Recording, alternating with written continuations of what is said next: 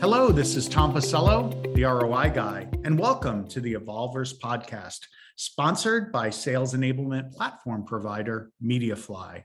Our mission is to provide you with the independent insights, community advice, and tools to guide your sales enablement, content, and value enablement journeys and fuel your professional evolution.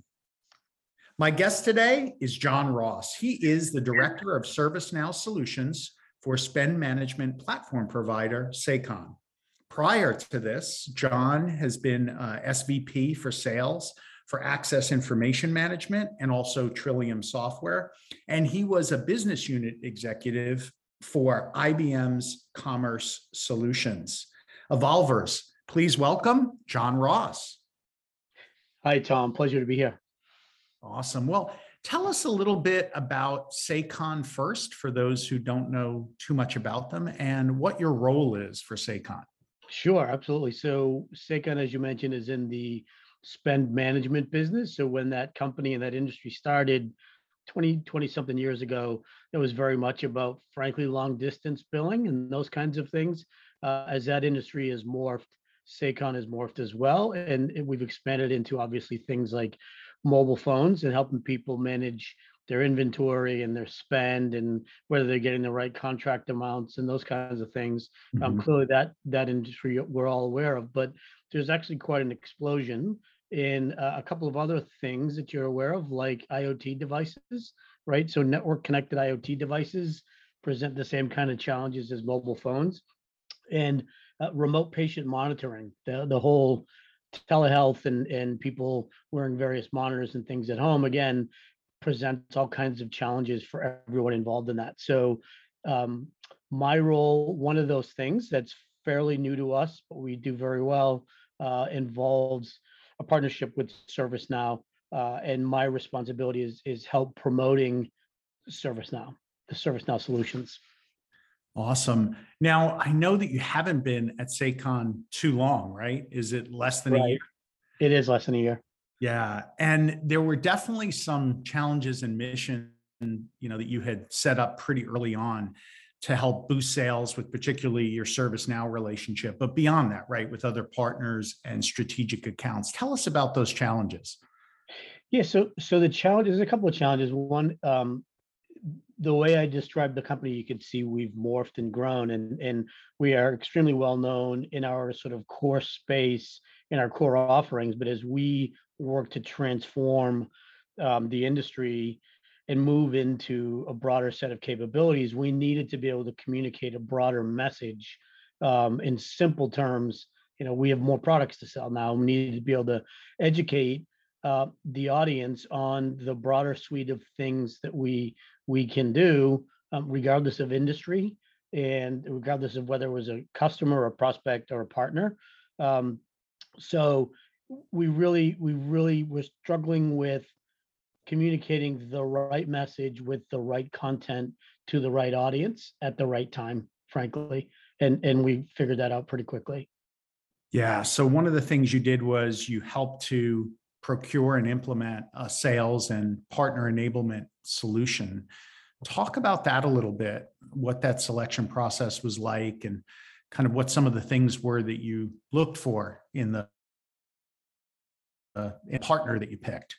Yeah, absolutely. So we did a fairly exhaustive search. We didn't put out an RFP. We just dealt more directly with the teams. And going into it, I think we did a fairly good job of articulating, before we even engaged anyone, articulating to ourselves what our needs were, right? So what our ultimate objective was, or what our ultimate objectives were based on the kind of teams we were trying to engage with. So in other words, we broke the world of enablement, revenue enablement, into big chunks, right? So we have partners, we have direct sellers, we have existing customers, we have prospects, right? So we sort of took stock of what we had and what we needed and how we wanted to communicate with those folks. And then we went to look for somebody who we thought could help us do that the best. And frankly, there's a fair amount of overlap in the sales enablement platform space, right? I mean, at the end of the day, you can say content management is content management. And then there are sort of nuances to each of the platforms we found. And the thing for us, we went with MediaFly, and the reason we did that, there are two things they offered that we found to be very unique. One was the Presentify solution. So if you're going to go invest this time and energy in the content that you're going to deliver to folks, and you need to have good content, and MediaFly with the Presentify capabilities was really fantastic. And then the other one is value story. So we're in a business in an industry that's very ROI intensive, Mhm. and having an integrated tool to work alongside all the other things we're trying to do, MediaFly for us really stood out. So the value story is there to help you better kind of articulate and quantify value for prospects, right? And I think I remember you saying it was something that the company actually was really good at doing back in the long distance billing days, but it kind of lost that muscle as maybe they got a little spoiled with how easy things were to sell there for a while. And then Yeah, when things tightened up, you had to get back to being able to really clearly articulate and quantify the unique value. yeah, exactly. It was the classic. We used to do this all the time, and it was really great, right? It's like a Yogi Berra line. But yeah, we felt like being able to articulate a really solid and professional looking ROI would really help differentiate us. Think of it as, we were doing Excel spreadsheets, right? And we all know now in this day and age, we all want to see something better than that. Absolutely. And then on the Presentify side, that's really interactive content, interactive presentations. Talk about what you're doing there to make the content kind of come to life, which definitely in this digital selling world we're in, you almost have to do. Oh, for sure. And we've only scratched the surface. I think, as you know, we've only been with MediaFly for about 6 months, maybe a little less. So, for us, step one was, how do we leverage the fact that all this content's going to be together, and we're Mhm. going to enable folks to come in like they're grocery shopping and just grab items off the shelf and put them into an email or a workspace or something and share them off. Made us realize pretty quickly, well, if we have 5 different formats, then uh, our shopping cart's going to look a little odd. So we started with asking the Presentify team to leverage your expertise to help us build sort of the corporate master template, right? And then it's just a matter of carving it up into the various pieces you need, putting the industry spins and those kinds of things. So the Presentify team was really great at helping us put a line in the sand and say, this is who we are and this is what we look like. Yeah. And as you said, as you start to share content with customers, and if the presentations don't look professional or they look different, Yeah. depending on which deck you're grabbing or which piece of content you're grabbing, that's definitely an issue from a compliance standpoint. One of the things I love about Presentify is the ability to make the content really come to life, much more interactive, and then also making it to where you can pivot very quickly, or the customer, if they're navigating themselves, can kind of create their own journey through the content. You don't have to go linearly through a big deck or linearly through a big white paper. There's hotspots and little navigation elements that kind of let you jump automatically to it. But I don't think you've taken advantage of that yet, right? No, and I can't wait. It's I'm a huge fan of storytelling, Mhm. and to allow somebody to sort of read the book at their own pace, but know what the chapters are, and being able to really spice those decks up into a more interactive, engaging kind of experience. By the way, with very basic nascent PowerPoint skills, you can take a template that the team builds and customize it for your use case, whatever. We all have sellers that they're all over the spectrum when it comes to how engaged they are in the technology, and you can make the one who's the least engaged in the technology really, shine. Yeah, for sure. Yeah. Now you mentioned quickly workspaces. I know that this is one of the key features that you've been able to take advantage of. What the heck is a workspace? And kind of how are you using it? Yeah, no, absolutely. It is. I think of it as a curated, insight-filled landing page, right? So when I first sort of brought this concept forward, it was around workspaces that I was most enthusiastic, because if you go back to the top and how I described the company, I have a known captured audience that I can get to engage with me, right? Maybe not on the phone, maybe they want to do it at their own pace, but for me to be able to introduce in a constant, steady state all the new and exciting things that are happening at SACON, and give somebody a reason to want to come back and learn more about what we're doing, give us an opportunity to demonstrate sort of industry knowledge, stuff beyond selling our product. I was just so taken by not only the capability that you can do that, and the content that you deliver is easy to curate. So you can, a seller, a sales engineer, an executive, they can very easily pick the content that they want to use for the purposes that they're using it and present it in a very professional way. And the other suspicion I had that's been completely validated is for those customers, prospects, partners, whoever it happens to be, that choose to engage and really adopt the workspace as a way of collaborating, we're starting to get feedback coming back that I just really love, where prospects are saying, hey, this is really cool, right? This is awesome. This makes it so much easier for me. Now I'm adding words to make it simple, but so much easier for me as your champion to communicate about SACON to other people in the buying committee. I mean, they don't say those words, but that's what they're saying. That's absolutely music to my ears. And in fact, we just last week closed the first deal that started from the moment our very first meeting. Everything was prepared, delivered, presented, and shared in a workspace in MediaFly. We just closed that last week. Awesome. So the use case is you've got a customer as an example, or a strategic account, and you've got content that's in the content management system. You can quickly curate that content. You can put it in a personalized, customized portal for the customer, and then share that portal with them. And it basically becomes kind of a buying hub, right? To keep them engaged and to differentiate the experience they're having with you. So you have all the content kind of in one spot that they can go to, and then they can share that internally to all the different stakeholders within the organization. And then you can track it, right? So you know whether that customer is really engaged, who they're sharing it with, how often they're consuming it, exactly where they're navigating to within PowerPoints or proposals or documents. Talk about that a little bit.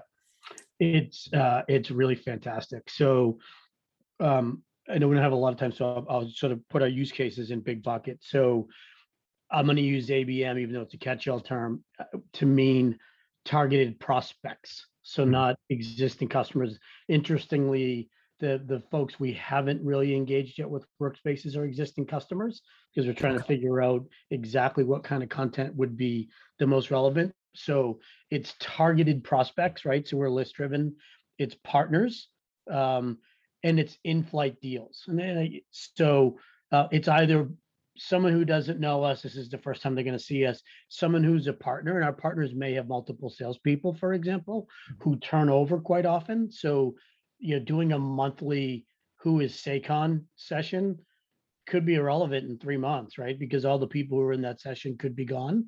So the partner thing is a big deal. And then also in-flight deals is a great way to store the communication that we're having with them. We can put it in there, but the real magic is being able to, so that's really fantastic, but being able to then track, to your point, who's looking or who's not looking, and what they're looking at. We don't call people back and say, hey, we noticed you lingered on page 5 for 8 minutes and 26 seconds, because that's just a little creepy. But we've had 2 cases that I think are really fantastic. One, the deal we just won, after the first day we shared the workspace with them, they stopped looking at it for about 10 days. And they reached out to the seller and asked him to do something.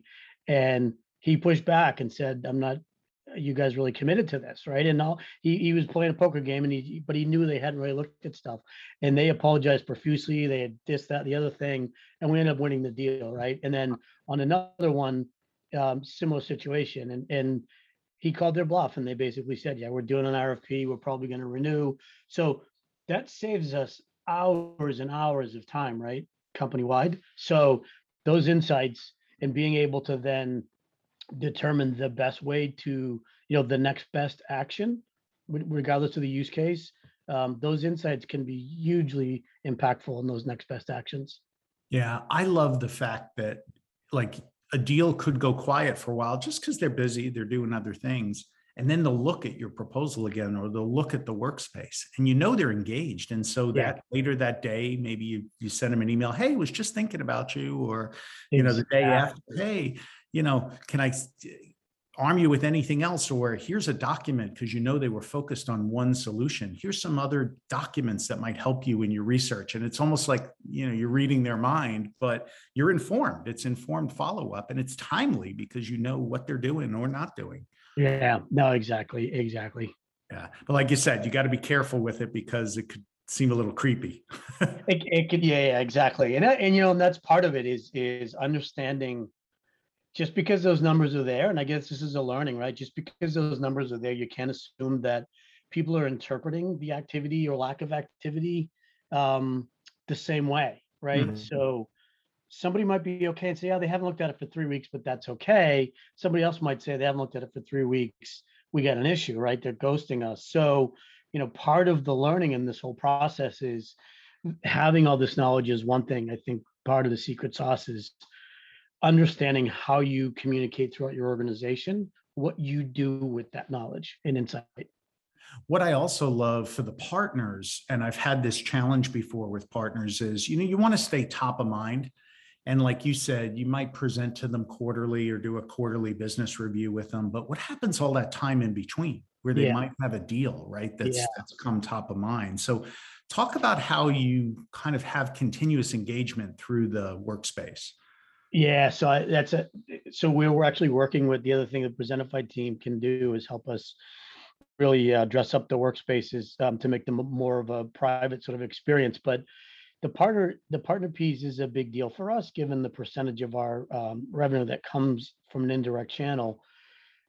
What's really awesome is we can design it in such a way that there's going to be content there that they're going to want to come back to on a regular basis, right? If it's just about our product, that's okay. I'll go there when I need it. If we can give them easily, fresh updates on industry insights, or almost like a little sort of mini news feed, if you will, there's more reason for them to come back there. And the more they come back there, the way we're structuring them is we are assuming that the person reading it is, a seller, right? At simple terms. So helping them understand, hey, this is the market space we're in, right? It all organized really beautifully. This is the space we're in. These are the personas and the target companies who could benefit from our solutions. And then there's a getting started section. So here's email templates, here's, first call decks, those kinds of things. And again, we can see who's engaging, right? But to your point, they can go there whenever they need to. Um, and we can see who's engaging or not engaging, which is great. Now, have you set up workspaces? You've got a pretty broad product line now. It's definitely expanded a lot. Do you have workspaces like for each one of the solutions as well? Have you used it for that? Not as landing pages. We've done things like so for some of the partner workspaces, for example, we may have folders based like a product section where we have curated folders for that particular partner based on the products they're selling. So again, when they go there, it's the things, it's the content that matters to them, right? But we haven't done product pages for per se. Yeah, the other use cases would be kind of product-centric pages so you can promote the latest news on the products. And then another one that I've seen workspaces used for really well is kind of playbooks, to actually have playbooks represented within a workspace. So you have each step in the play kind of represented with a content and a drill down and everything else in it. So I made the mistake of suggesting sales plays in MediaFly, and I literally have a 3-page note of suggestions from my boss.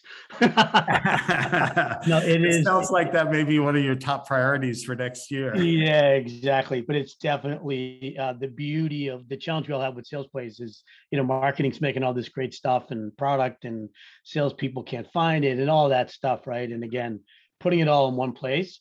And we're already quickly learning the importance of the archive, right? So there are things we did 6 months ago that are meant to be revisited once a year. Now, basically, everything we want to do with that is with that campaign is in a kit, right? Because it's Mhm. on a folder right there. I love it. Love the Yeah, ability to kit stuff up like that. Make yeah, it, like I said, there's so much content, so much gets thrown at salespeople all the time. Content gets developed kind of by the pound out yeah, of marketing sometimes, right? yeah. And we can easily overwhelm the sellers. And I think one of the beauties of this is kind of keeping it simple, which gets me to the challenges. What were some of the biggest challenges you faced in rolling this out, John? I'm sure it wasn't easy. So where were some of the spots where you maybe stubbed your toe? If you could do it all over again, thing. So we'll just table the adoption one up front because adoption is something anyone who's does what we do for a living deals with user adoption and Mhm. the challenges of that. So we'll put that aside, right? We took all when we put the platform in. One of the first things we did was went on this massive Easter egg hunt to go find all the content we had in the company and put it in there and tag it, and then pretty quickly realize, wait, this is all different formats and fonts, and we're presenting it as this whole big simple to use tool, and it's actually set up for failure. So one of the biggest, and again, the balancing act was, it was a semi-conscious decision, because we wanted to use the platform, right? Yeah. So we could have said, oh, let's clean up all our content for the next 18 months and then go use it, which obviously doesn't make sense. But one of the biggest challenges was simplification, meaning, okay, let's make it really simple for people to actually do these things on their own without needing help every time. And that's a challenge on the content front and just on the how to use the system, right? And then when you layer in the other parts of the tech stack that are in the ecosystem, right, where you have people who spend their day in Salesforce, you have people who spend their day in SalesLoft, right? You have Mhm. people who spend their day in Outlook. Um, Anytime I write up instructions, I have and share it with the team, I go out of my way to say, if you are, this is how you do it, then here's how you do it, right? But Yeah. that's and I accept that battle because I'd rather, you're not going to get people to follow one way, right? And I Yeah. don't want them to. I want them to Yeah. do it their way. Yeah, do it where they're living in terms of the integration with the tech stack. So there's certainly a technical integration, but there's make sure you're giving instructions. So if they're living in Salesforce, they know how to do it. If they're living in Outlook, they know how to take advantage of Yeah, this other system. I love that. Simplification, totally agree. Sellers are overloaded, overwhelmed. yeah, Um, the more you can simplify everything it is that they're doing, how to find the content, these pre-built kits are wonderful. How you organize that content is important. And I love what you said about the content reconciliation, where, it really, you probably had missing pieces of content. You probably had too much content in certain areas. And then the format of the content was kind of all over the place. But you didn't wait. We've seen a lot of companies say, no, we got to get all our content right first.